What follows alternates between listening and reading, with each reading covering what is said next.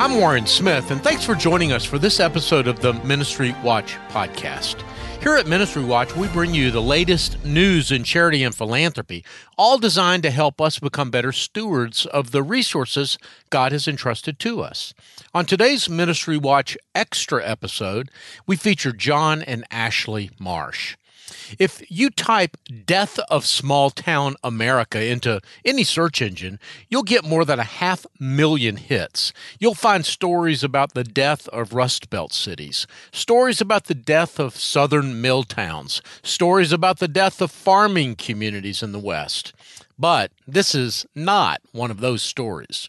Opelika is a small textile mill town in Lee County, Alabama, not far from the Georgia line. 20 years ago, it might have fit comfortably into that death of the small town cliche. With the textile industry fleeing overseas by the 1980s, Opelika's downtown was all but boarded up. But that was before John and Ashley Marsh got a hold of it. As you'll hear, John and Ashley's marriage was in even worse shape than Opelika. John was an alcoholic and a workaholic. Ashley was on the verge of divorce, and John was on the verge of suicide when they turned their lives over to Christ. Their relationship with Christ transformed their relationship to each other and to their neighbors. And that transformation has led to the transformation of a town. And that town is now a model for other small cities around the country. I had this conversation with John and Ashley Marsh in, where else? Opelika, Alabama, back before the COVID quarantine.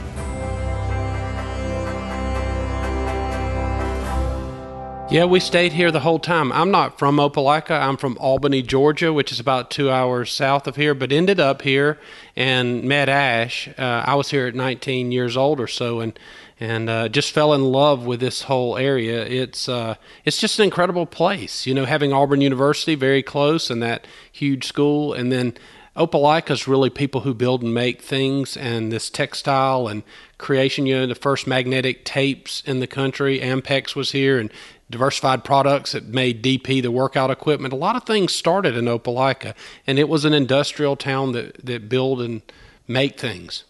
But about the time y'all got married, it had seen better times, though, right? I mean, the mills had mostly shut down, and when y'all came here, you weren't in the business then of restoring old buildings and restoring the town. I understand you got your start in the car business. Is that right? Actually, in the high-end car audio business is what brought me here, and through a series of things, just following my giftings, you know, I never had a real job to speak of. I was always making things, and so that's actually how I met Ash. So I'm working behind this stereo shop. My friend owns the stereo shop and kind of mentored me, and then I had a little shop behind it, and this girl comes up in a car to see if she could get her speakers fixed, and wearing a tennis skirt and really cute ponytail and all this, and hops out there and says, "I need to see if you can get my speakers working." And when I looked inside there, I was like, "Well, you don't have any speakers." And so that was my first time getting to see this lady. So we'll kind of fast forward through a lot of stuff, but y'all got married, and you, as having this entrepreneurial bent and this ability and giftedness towards making things and fixing things, you started, digging in here in Opelika. And yet, at some point, I understand both your marriage and your business were not doing all that great. Is that fair to say?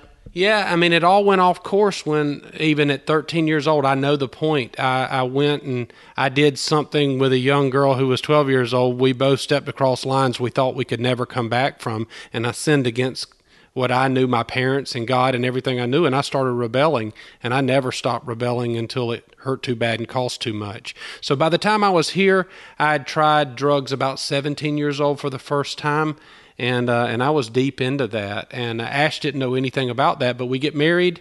I'm working hard, making money, but just living a life that's hollow, chasing meaning and purpose and money, and doing things and achieving things. And one of the things on the list was a good girl, check off the list, and I got one. But within a short period of time, we were married, found out we were pregnant 6 months in, and we were still having trouble. We were 3 days from divorce.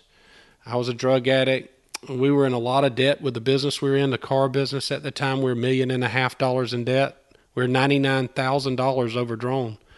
And it drove me to the attic of my house to hang myself.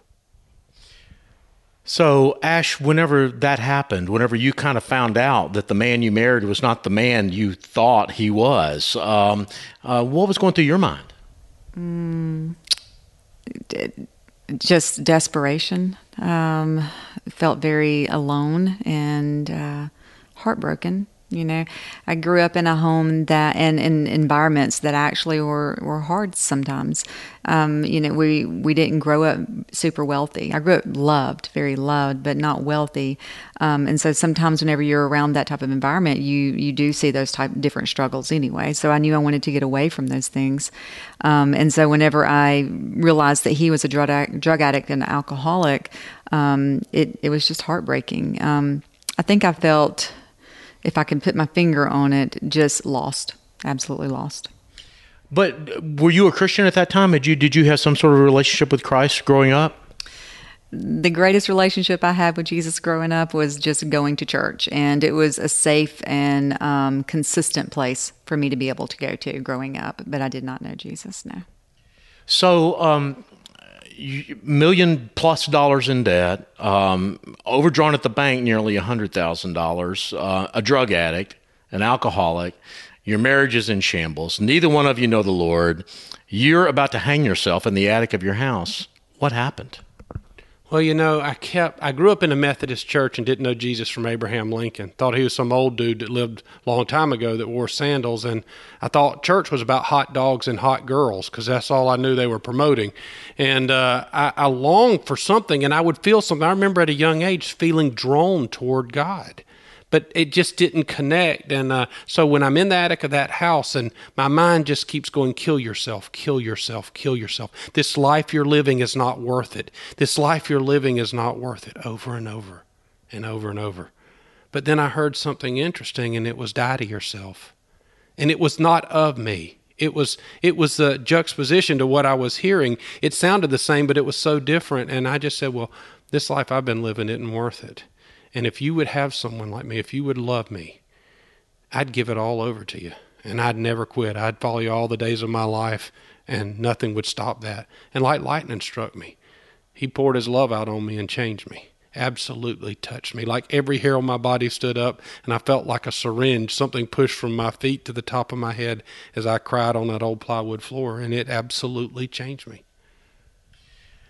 So, Ash, when that happened, he comes to you and says, this alcoholic, drug addict, in debt husband comes to you and says, I'm changed, honey. What did you say? You're a liar. And absolute. No, there's no way. He came out of the attic and was immediately wanting to convince me that he was a different person. And I was like, you're a liar. You'll always be a liar. You've always been a liar. I don't want anything to do with you. And then later into that, when we started reconciling, because God really did get a hold of him in a massive and major way, and literally delivered him of alcoholism and drug addiction, and he literally was free from it.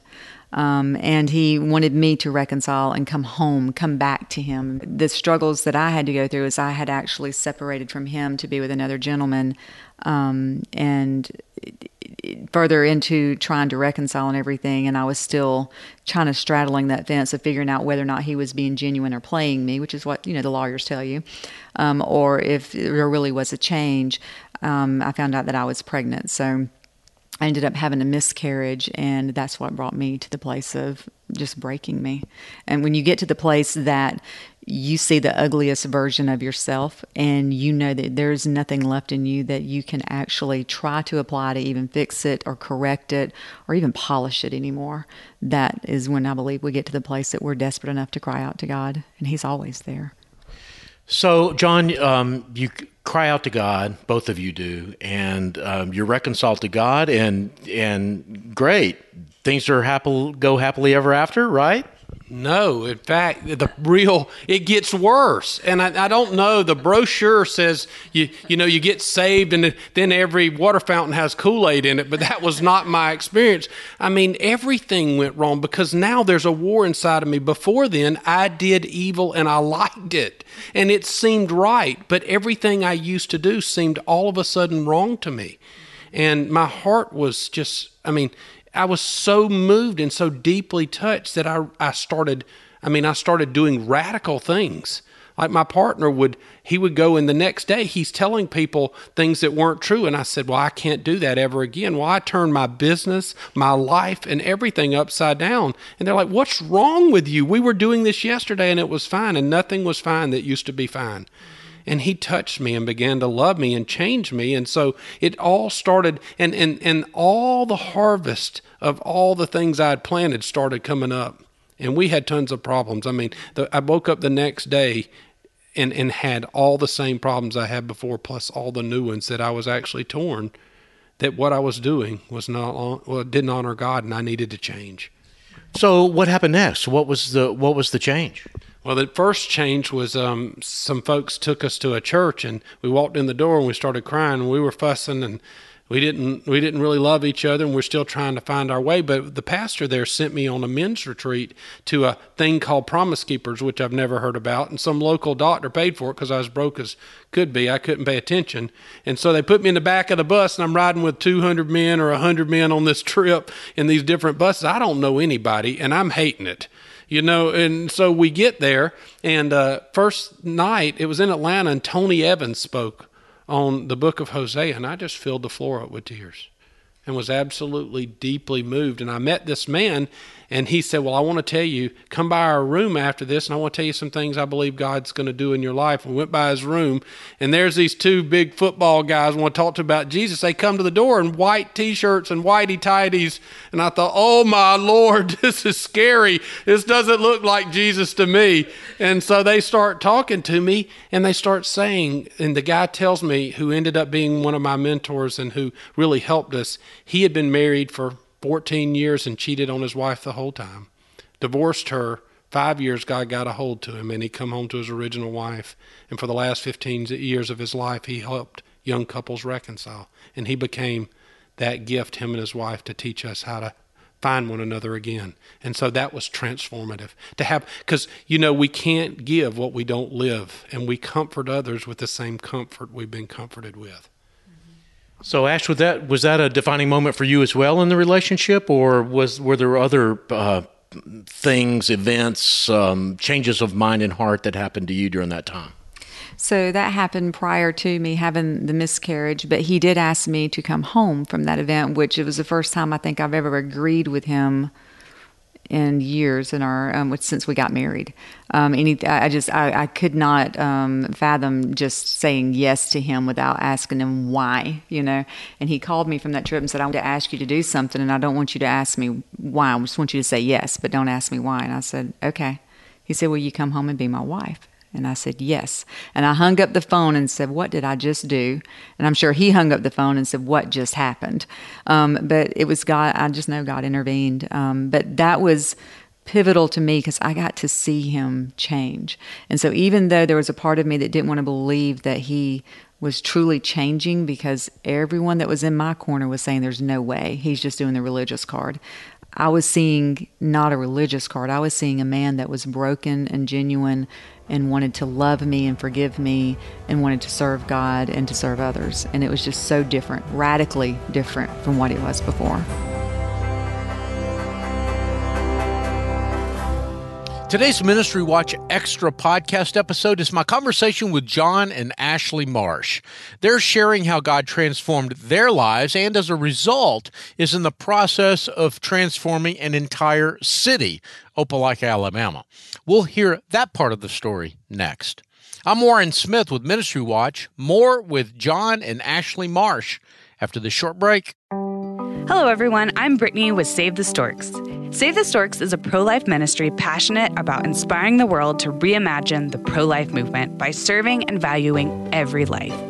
Save the Storks partners with pregnancy centers all across the U.S. to own and operate a stork bus to offer free ultrasounds and pregnancy tests to women in unplanned pregnancies.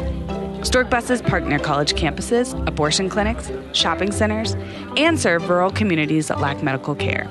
Save the Storks is pleased to be the sponsor of the Ministry Watch podcast.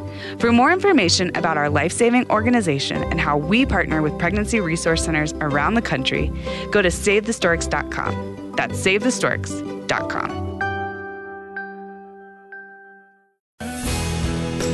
Welcome back. I'm Warren Smith, and today you're listening in on my pre-COVID conversation with John and Ashley Marsh.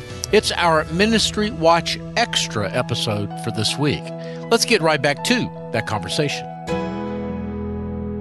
Ash, when all of this was happening relative to your marriage, you guys were living kind of in squalor in your physical surroundings. Not only was your marriage a disaster, but your living condition was kind of a disaster as well. Can you talk about that and kind of how the rejuvenation or the resurrection of your marriage also kind of led to this passion for redemptifying buildings as well? Absolutely. We lived in one of the oldest homes in the city of Opelika, one of the founders of Opelika, and beautiful old home, but you wouldn't have known it. It had just been not loved for a long, long time. So yeah, we actually, I had such nasty floors that I could mop them all day long and empty the bucket all day long, and it would just be black. It was just, a century of just grime. Old wallpaper peeling off the walls. I mean, rats in the cupboards.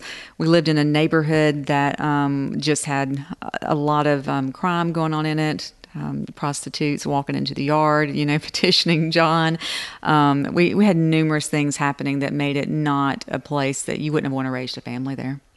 But y'all said something, I don't remember which one of you said it when we were talking about this earlier, that whenever God changed your heart, he also kind of opened your eyes to these terrible conditions. And as you were being transformed on the inside, you found yourself wanting to see the outside, your external condition transformed as well. Is that kind of what got y'all started in this journey that you're on now? It kind of is, and Ash said it, scales fall off your eyes and you begin to see. And we began to see, we lived in a 500 square foot apartment in the midst of a 7,000 square foot house that was totally unrenovated and horrible. We had, no AC except one bedroom had a big 220 window unit that would keep that one room cold. And we just said, and some of our mentors at the time and people were discipling us said, you need to go ahead and go through this project. So 6.5 years, one paycheck at a time, we restored this house.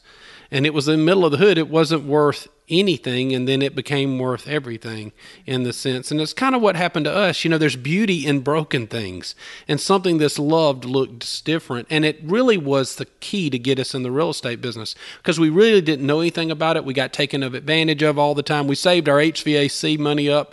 Took us forever to save it up, and then the HVAC guy went bankrupt and left with all our money, and we had to save it up again. So that kind of got us in the work, doing the work ourselves. And we'd do one bathroom 3 times before we got it right enough to be decent, and it got us going. And then when we finished that house, and I was still doing cars, I said, Ash, that was awesome. She said, well, what do you want to do? I said, do another one. And so that got us started. And in that neighborhood, we probably did over 70 houses of the 190 houses and buildings we've done in our city now in these 10 blocks. It all started with getting our own home in order. And it is such a biblical thing, right? Get your money in order. Get your house in order. Get these things in order. Don't be exporting things that you hadn't imported. And it was a key part to our getting into the real estate and development and restoration business. Well, I want to talk more now. I want to pivot in our conversation, if we could, to talk more about what you've done here in Opelika. But it takes more than just building buildings, right? It takes more than just the bricks and the sticks, right? I mean, there's an element of beauty and hospitality, Ashley, that I know that you have thought a lot about and care a lot about. Can you say what that aspect of life, I guess you could say, brings to the real estate aspect of it? I believe it shows hope. And hope is a very visible thing. I know we want to use that word and almost like it's such an unseen understanding, but you can tell when someone has hope in their life. You can see it in their eyes, and you can see when they have no hope. And beauty actually surrounds people with love in a way that they can gain that hope because they know they're being loved.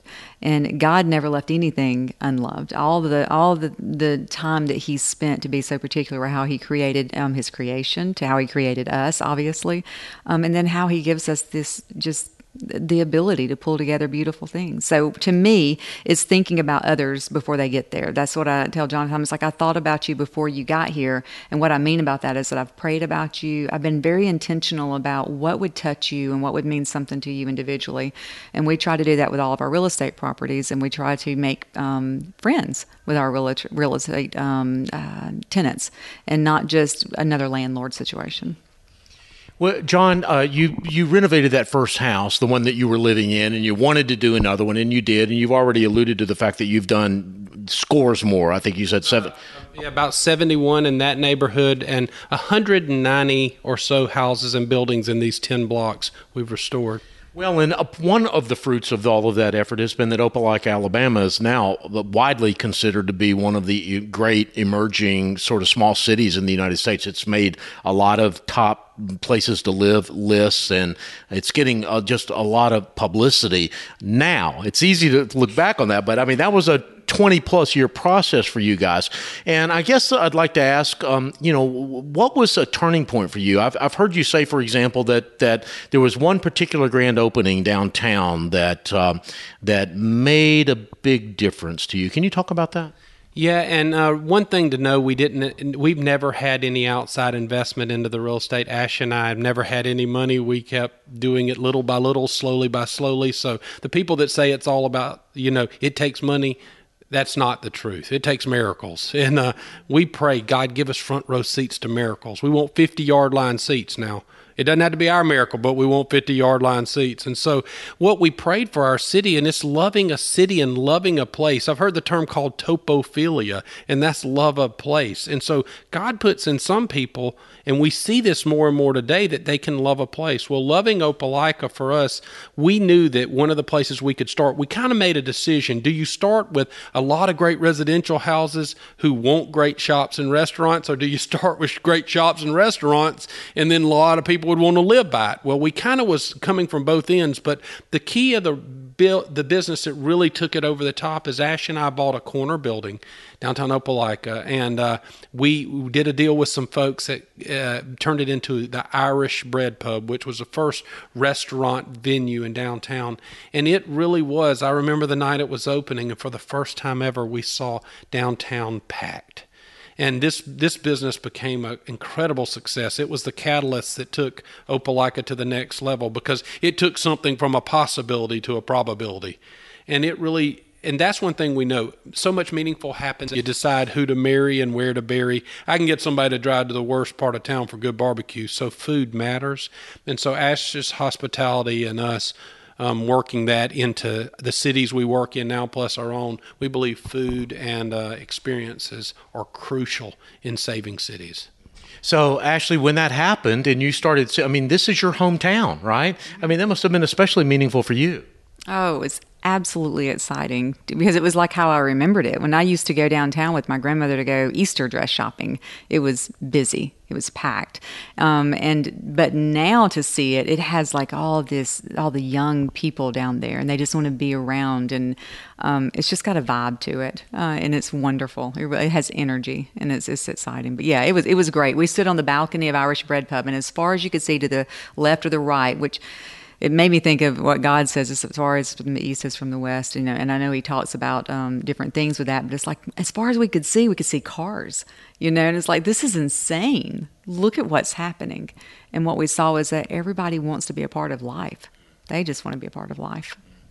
So, John, that was a kind of a defining moment for you. At some point, it became not just you and Ashley doing things together, but y'all started hiring people. Y'all started, there were folks that probably wouldn't be able to get a job anywhere else that were working for you in some of these projects. Is that accurate? Yeah, we almost turned into, people said, was it for profit or non-profit? And I said, it's for purpose.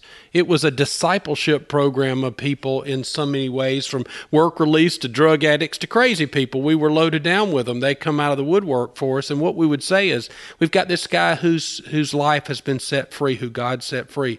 Guy who hasn't, you're with him for 2 years. When he goes to the bathroom, you sit outside the porta toilet. He goes to lunch, you're going with him, you're with him. And life is more caught than taught. And so we would use that way, and we were building buildings and saving structures, but also seeing people saved.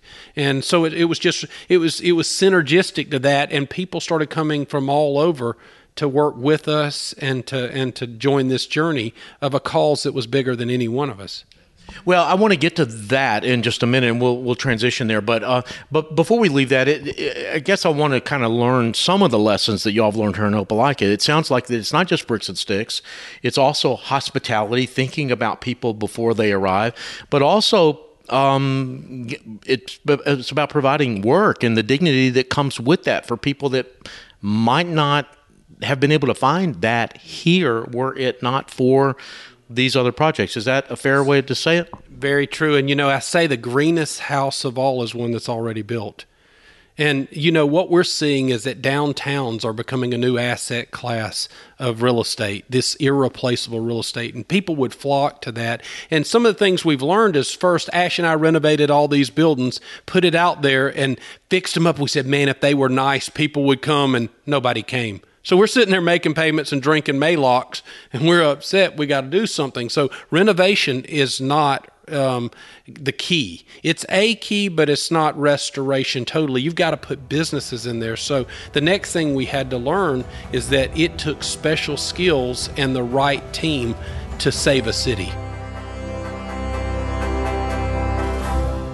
I'm Warren Smith, and on this week's Ministry Watch Extra episode, we're featuring my conversation with John and Ashley Marsh. We're talking about the work they've been doing in Opelika, Alabama, work they call redemptification. We'll get John to define that word and hear how they're taking what they're doing there to cities around the country after a break. Hello, everyone. I'm Brittany with Save the Storks. Save the Storks is a pro-life ministry passionate about inspiring the world to reimagine the pro-life movement by serving and valuing every life. Save the Storks partners with pregnancy centers all across the U.S. to own and operate a stork bus to offer free ultrasounds and pregnancy tests to women in unplanned pregnancies. Stork buses park near college campuses, abortion clinics, shopping centers, and serve rural communities that lack medical care. Save the Storks is pleased to be the sponsor of the Ministry Watch podcast. For more information about our life-saving organization and how we partner with pregnancy resource centers around the country, go to SaveTheStorks.com. That's SaveTheStorks.com.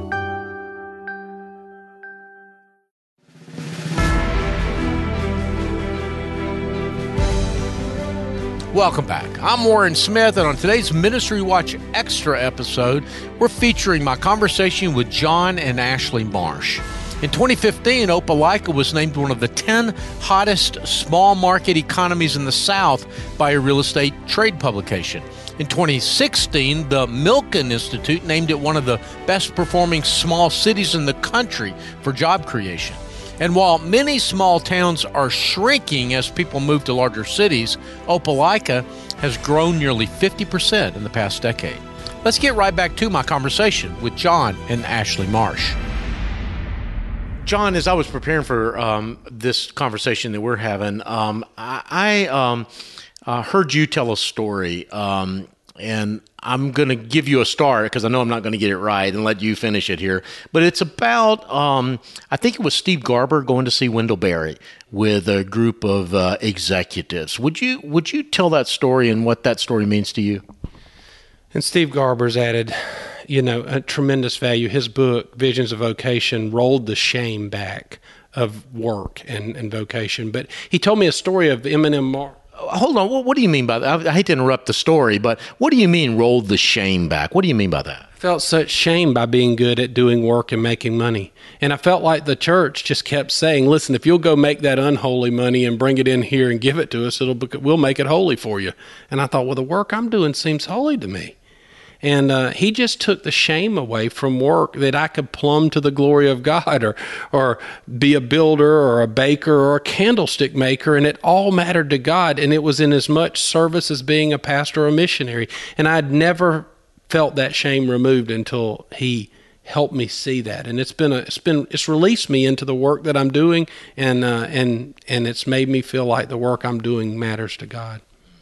Well, so Steve Garvey did that. He also gave you another story about Wendell Berry, who's one of my favorites. I'm a big Wendell Berry fan, so I can't resist getting you to tell this story too. So he said, he was talking to the guys. He's on the board of M&M Mars, and he said, he was talking to him. He said, I'd love to have you go to Wendell Berry's farm. And so he took him out there, and they had some adventure getting out there. And when he got there, they talked to Mr. Wendell about their business. And he said, well, what is your plan? Do you want to make money for the next year or 2 years? And they said, oh no, we want to do good and do well, make money and to do good for our community for the next 100 years. He said, well, it's a big difference. You've got to ask yourself different questions if you're trying to make 100-year difference than if you're trying to make a 1 or 2 year difference. And it just alluded to the idea that the quality of our questions really opens up the quality of the decisions we make, and it impacted us about cities. Well, I guess, Ashley, that would particularly resonate with you because you'd been here your whole life. The idea of making a difference for 50 years or 100 years was not an abstraction for you because you knew the history of this town and you had lived at least some portion of the history of this town. That's correct. I absolutely just anticipated the fact that we could do something that would impact our children, our children's children, their children, and that one day someone would look back and say, thank goodness there were those rogue people that people were saying couldn't do it, just kept doing it. Well, back to, John, something you said just a little bit ago, that if you're trying to make a difference for 100 years, you ask different questions than if you're trying to just do something that makes a difference in the profit picture this year or next year. What are some of those questions? What do you have to look at differently if you're trying to make that generational difference? You know, you have to back up far enough to think about it. And one example, when we're restoring a house and we say, what could we do in service of our city that would last 50 years and no one could undo it? It's a pretty high standard to think like that. Wes Perry taught us that. And what I said is, okay, here's what we have to do when we're restoring houses. We got to have great roofs. We've got to have good foundations. We got to have excellent wiring and plumbing. We may not have the best kitchens and baths. Somebody can come back and do that later, but not many people can pull off these others. So when we're restoring things, we're thinking long term. How can this house and this human capital and amazing vision and all it took to be there, how can we ensure that it has the best chance of lasting 50 to 100 years? So it's even in the allotment of how we restore. We think about the restoration differently because we're not just trying to put lipstick on a pig. We're trying to save cities. And the best thing we can do for our city is save existing structures. It's better for our tax base. It's better for our economy. It makes your Sunday school teacher happy and your economics teacher happy. So, John and Ashley, you've done this in Opelika. I mean, you're still doing it in Opelika. It's not like you've abandoned Opelika, Alabama by any stretch of the imagination. But I'm also very aware that people have seen what you're doing here, and they're asking you what you've learned, how you did it. Can you come help us do it there? Can you say a little about that? Where else are you working? I know some of it may be confidential, but to the extent that you're at liberty to talk about it, where are you working, and what are some of the lessons that you've learned that you can transfer? Well, we're working in 7 different cities around America, mostly people who feel this same call that we did to save a city or to long to see their place saved. And some it's people who bought one project, a building downtown, and they long to see that saved so they can earn the right to do others. And some that have bought as much as 80 blocks of a downtown and spent, hundreds of millions of dollars. So, but what we've learned is this, that what the knowledge we have, because I've been faithful to document it, is transferable. There are models that make sense about where does the capital come from? How do you view these projects? What type of team you need, and how do we model these things? So really what it is conventional real estate development wisdom, and then adding in some unique financial and hospitality design, creative business with Christ-centered care. And it's letting all those tensions wrestle for one another. So one thing we learned is, like, most people will think, well, if I can fix the buildings like this, then the city or the main street or economic development's going to bring in the tenants. Well, I've learned something. Cities are like wheelbarrows. Somebody's got to push them. They just don't go by themselves. And I also learned that there has to be financial models that make sense. And these don't have to be benevolent type of investments. That's one thing we've learned. Most people think, well, I'm going to have to fund this and it'll never be sustainable. No, everything we build has sustainability as a core foundational principle. It should make sense and it should make money, because profit is like blood. You don't live for blood, but try to live without the stuff. John, you've mentioned some of the other cities that you're working in, and I know some of those cities. I know, for example, Stanford, Kentucky, and Jess and Angela Carell are there, and they're just amazing people. You work with them, but I imagine you've learned from them as well. Are there other mentors in your life? What has been the role of mentorship, both mentors for you and who you mentor, in this whole redemptification process? It's foundational. I mean, I can't imagine it. From the time I got born again, I've had people in my life mentoring me and taking in wisdom. I say, if you don't watch it, you get spiritually constipated. You're taking it in and not putting it out, and you get sick. But they come alongside you and love you. And I had to learn first, how do you find a mentor? I mean, what does it look like? How do you know you found one? And I say, when someone speaks to my heart and not my head, I start perking up, and it's like I resonate like a tuning fork. I'm humming. They're saying words that God is touching me with, and when they do, I said, I got to talk to this person later. But what is mentoring in our life? I mean, I hear it, and people say, well, I have a cup of coffee once a month with a mentor, and that's certainly mentoring, but we have a different take on some of that, and that's a life-on-life covenant relationship. With my mentor that I have now for 26 years, it's till death do us part. Whichever one goes home first will be when the deal's over. And so it's a love relationship where you share perspectives and in your understanding and experiences. But I also learned I needed coaching. So I didn't know in the beginning that mentoring and coaching were different. And coaching matters too. You don't win SEC championships, Super Bowls, or any major event without coaching. So I've learned that mentoring shares their experiences. For me, that's how I see it. And they talk about those things and let you bounce ideas off of them. Coaching asks incredible questions and holds the tension of the space for those answers to come up in you. And so I found that I needed both and found tons of value in both. So when you say tension of the space, that's an expression that maybe some won't be familiar with. Does that mean the space between where you are and where you want to be? It's letting silence do the work like I just did. Just stop and listen. They'll ask you the question and then just let you sit with it and hold that silence for you to think, because to be listened to and to be heard is very unusual. And so in coaching and in mentoring, it's been in different verticals. Like I have a mentor that financially mentors me. Jess Carell does that. And I've got spiritual mentors, and I've got mentors in different areas, health. And I say the 5 primary areas I'm looking for is faith, family, fun, fitness, and finance. John, you used a word a while ago, topophilia, the love of a place, and we've mentioned Wendell Berry, whose writing is all about being sort of rooted in place.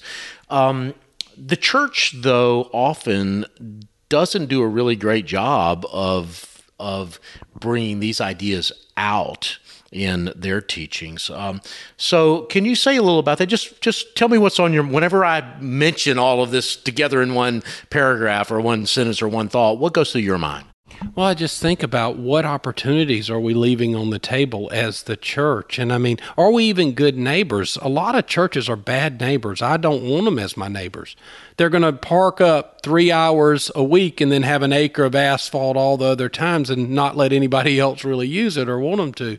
And it's really the church can be better neighbors. I mean, they have commercial kitchens. Can't they help someone start their first restaurant in them? I mean, even a local church here, they have a large congregation, 5,000 people. And I told them, you know, when your church is out, all your people drove here in cars, so they feel compelled to jump back in their cars and leave here. And it doesn't help our restaurants at all. In fact, we see you as a detriment instead of a blessing.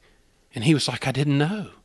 Well, that's the question. She should be. I mean, should they care about the buildings and these huge resources they steward and how they interface with the community? And their buildings make a difference. I mean, we don't just make structures. Structures make us.